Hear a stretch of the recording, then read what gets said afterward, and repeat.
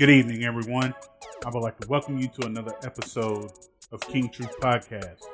And I have a really good show and topic in store for you this evening.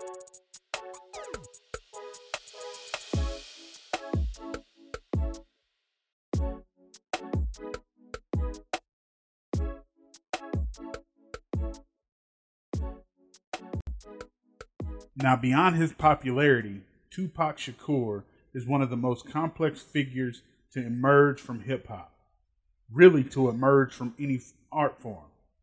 His songs preached activism and nihilism, expressed rage and love, and raised questions without answers. He was also a prophet who tried to warn us on many occasions, but we did not listen to his words.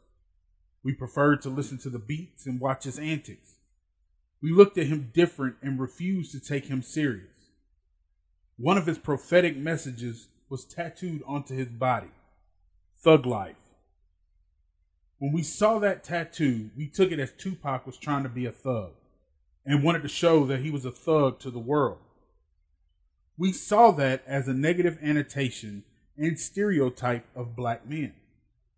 But what we might not know is that his iconic Thug Life tattoo actually had a hidden meaning.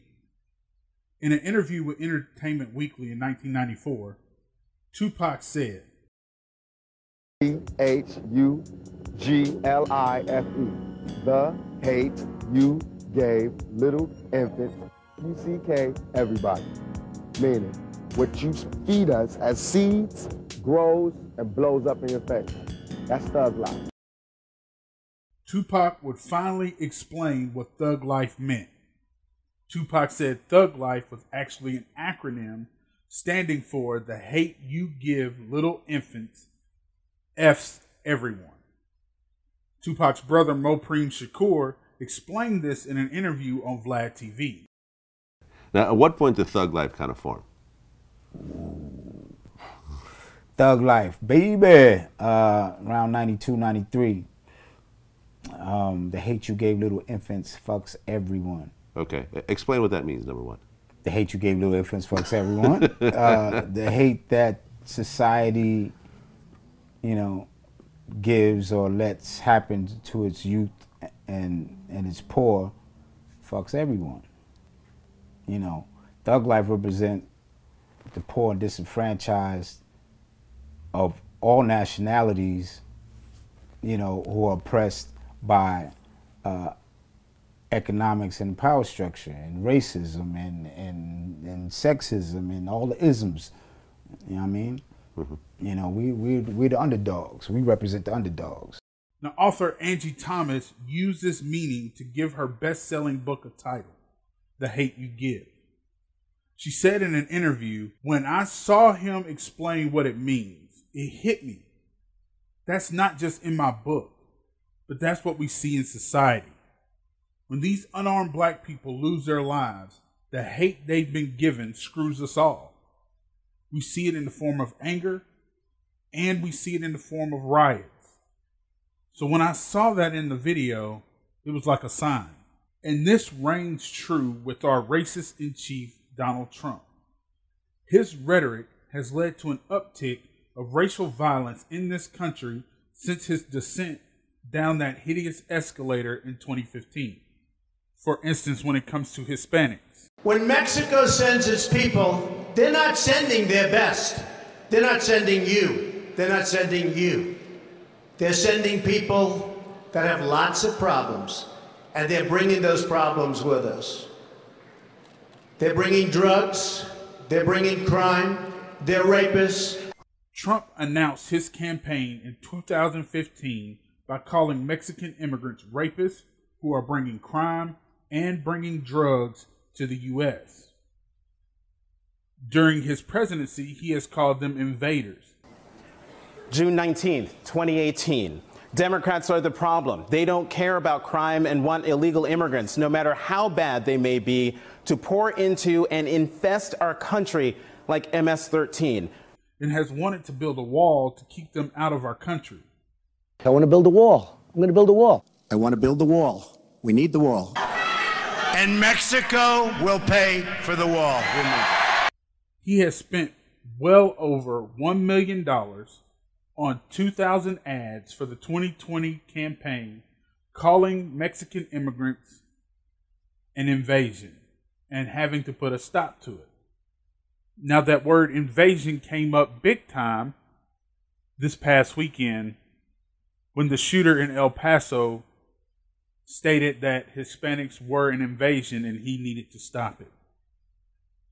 Now, when it comes to Muslims, when asked in a 2016 Republican debate whether all 1.6 billion Muslims hate the U.S., Trump said, "I mean, a lot of them.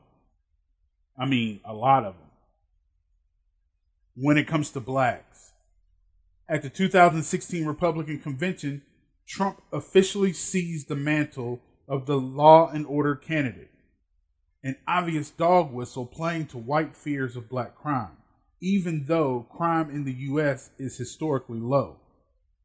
His speeches, comments, and executive actions after he took office have continued this line of messaging. Trump reportedly said in 2017 that people who came to the U.S. from Haiti all have AIDS, and he lamented that people who came to the U.S. from Nigeria would never go back to their huts once they saw America. Speaking about immigration in a bipartisan meeting in January 2018, Trump asked in reference to Haiti and African countries, "Why are we having all these people from shithole countries come here?" Why are we having all these people from shithole countries come here? Another deplorable statement said by the President of the United States in the Oval Office with members of Congress. Those shithole countries, by the way, he was talking about Haiti, El Salvador, countries in Africa, again said in the Oval Office.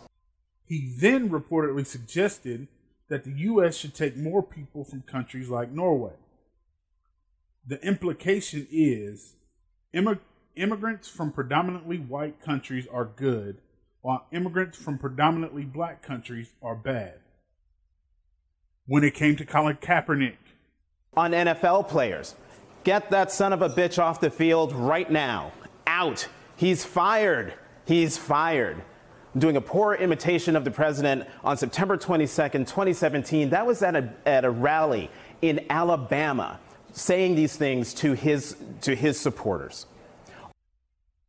When he speaks of black people that opposes him, he uses terms like low IQ or nasty. She is a low IQ individual, Maxine Waters. I said it the other day. Honestly, she's somewhere in the mid-60s. I believe that. And when he talks about Congress John Lewis and Elijah Cummings districts, he uses a common term when describing blackness: infestation. Because of this rhetoric from the person who is supposed to be the president of everyone, he has continually divided the country into whites against the others. The hate he has given to white nationalists, the alt-right, and other extreme right-wing terrorists has now led to some very dangerous people acting on his words. Donald Trump to white nationalists is what Osama bin Laden was to Al-Qaeda. Now, since his election and inauguration, America has seen a rise in boldness of white nationalism. After the white nationalists in New Zealand opened fire in a mosque, Trump was asked if he saw the trend rising around the world. He stated, "I really don't see white nationalism as a rising threat around the world, but the evidence goes against that sentiment. We will first make our stop at the Justice Department and look at their statistics. According to the FBI, there has been well over 7,000 hate crime incidents in 2017. These are the latest stats that they had, which is up 17% from 2016. This is the highest since 2008. Ironically, that was the same year that the first black president was elected, and 58% of these crimes were motivated by race, ethnicity, and ancestry. Taking a deeper dive into these numbers, 2,013 of those incidents were anti-black, which was up 16%. Anti-Hispanic crimes went up 24% to 427 incidents. Anti-Muslim hate crimes doubled to 102 incidents. And anti-Jewish hate crimes rose 37% to 938 incidents. Hate groups have also risen in America to 1,020 groups, which is a 7% increase. And white nationalist groups saw a 50% increase from 100 groups to 150 groups in 2018.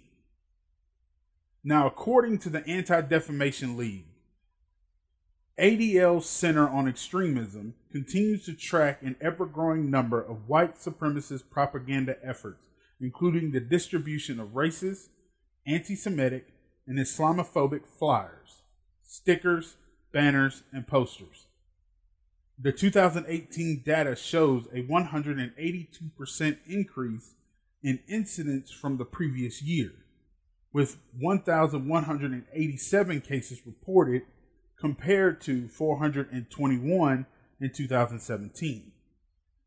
The ADL also reported an increase in racist rallies and demonstrations by these hate groups. At least 91 white supremacist rallies and other public events attended by white supremacists were held in 2018, up from 76 the previous year, with hate groups increasingly employing flash mob tactics to avoid advanced publicity and scrutiny. And this is according to the ADL. Now, I will give Trump credit about one thing. It is just a small group of people. But where he is wrong about this is the rising sentiment of the others taking over and they need to be stopped is on the rise. Why are more and more millions of Americans turning to Governor Wallace? Follow as your children are bussed across town. As president, I shall, within the law, turn back the absolute control of the public school systems to the people of the respective states. Why are more and more millions of Americans turning to Governor Wallace? Open a little business and see what might happen. As president, I will stand up for your local police and firemen in protecting your safety and property. Why are more and more millions of Americans turning to Governor Wallace? Watch your hard-earned tax dollars sail away to anti-American countries. As president, I will halt the giveaway of your American dollars and products to those nations that aid our enemies. Wallace has the courage to stand up for America. Give him your support. Now, this is nothing new. There's a saying among historians, know your history or you will be bound to repeat it.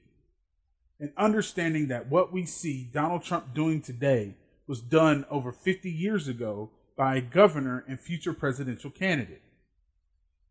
The governor of Alabama, George Wallace, played on the white fears towards blacks and found major success in that game plan. In his 1962 inaugurational speech, Governor Wallace said, "Today, I have stood where once Jefferson Davis stood and took an oath to my people. It is very appropriate that from this cradle of the Confederacy, this very heart of the great Anglo-Saxon Southland, that today we sound the drum for freedom, as have our generation of forebears before us done time and again down through history. Let us rise to the call of freedom-loving blood that is in us and send our answer to the tyranny that clanks its chains upon the South.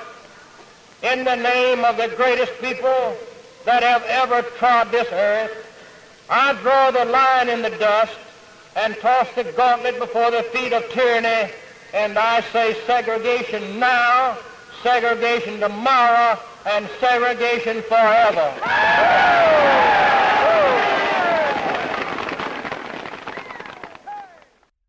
In 1968, he ran for president as a third-party candidate and still holds the record for the most electoral votes by a third-party candidate by winning 46 electoral votes. He took Alabama, Arkansas, Georgia, Louisiana, and Mississippi, with one electoral vote in North Carolina. Wallace's visceral populism was built on ruckus rallies and the belittling of opponents under the slogan, "Stand Up for America."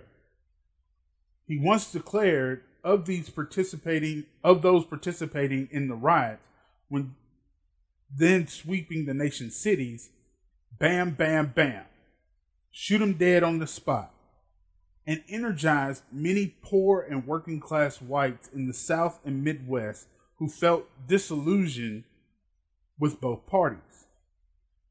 Because of his rhetoric and policies towards black people in Alabama, led to some of the most horrific acts displayed that anyone had ever seen in modern times. His rhetoric led to the bombing of the 16th Chapel in Birmingham, carried out by his supporters and KKK members that killed 4 little black girls. It led to the attacks on marchers in Birmingham with water hoses and police dogs. It also led to Bloody Sunday, which was carried out under his watch and orders, which involved a young John Lewis.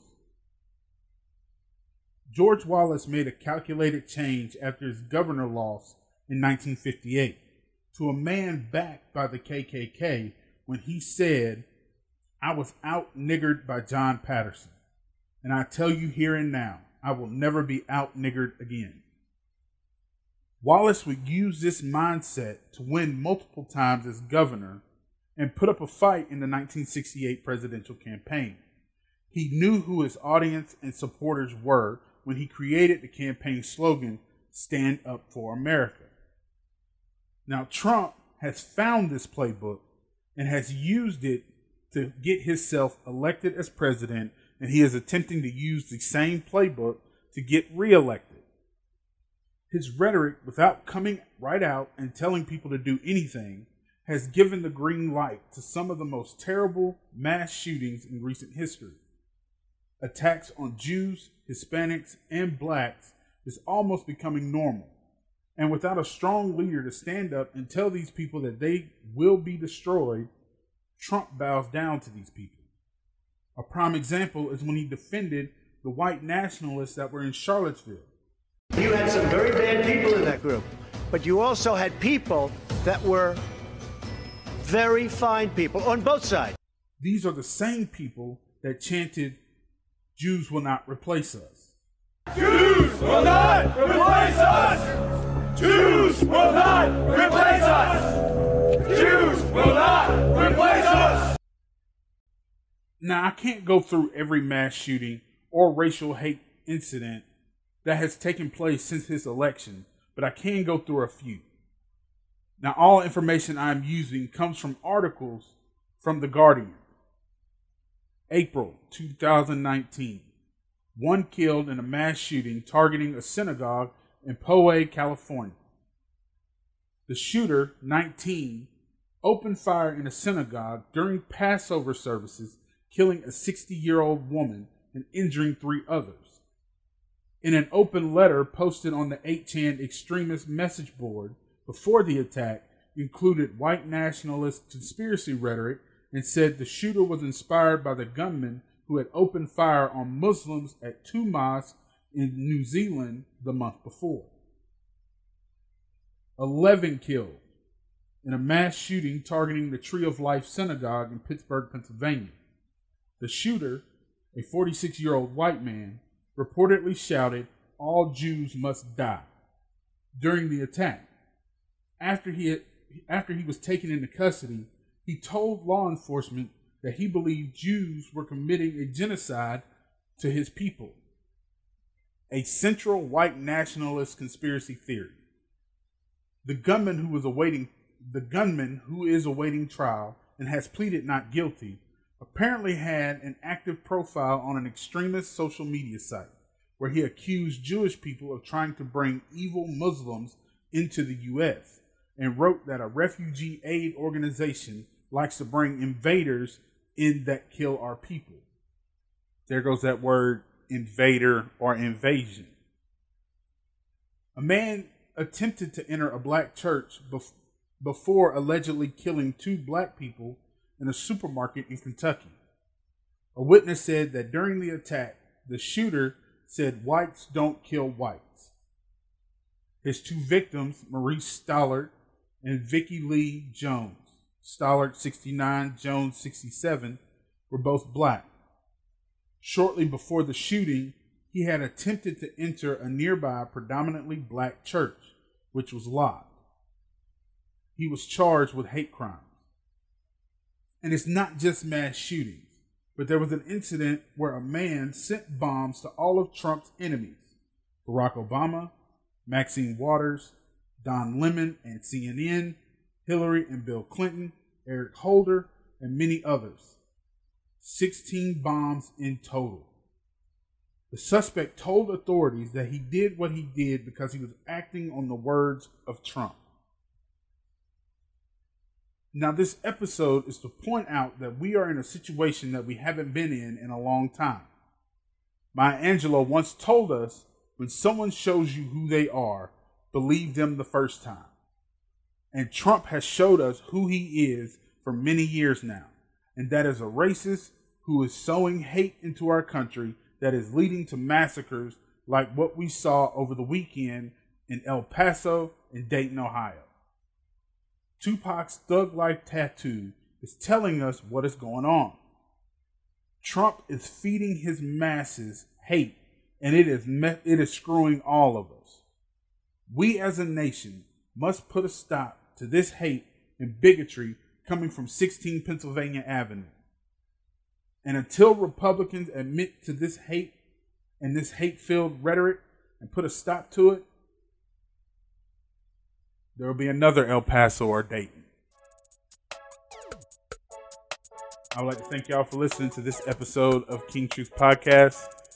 Please subscribe, rate the podcast, and you can send me comments or direct messages on Instagram at King Truth Podcast, Facebook at King Truth Podcast, and check out the website kingtruth.wixsite.com/King Truth Podcast. I will see you again in the next episode.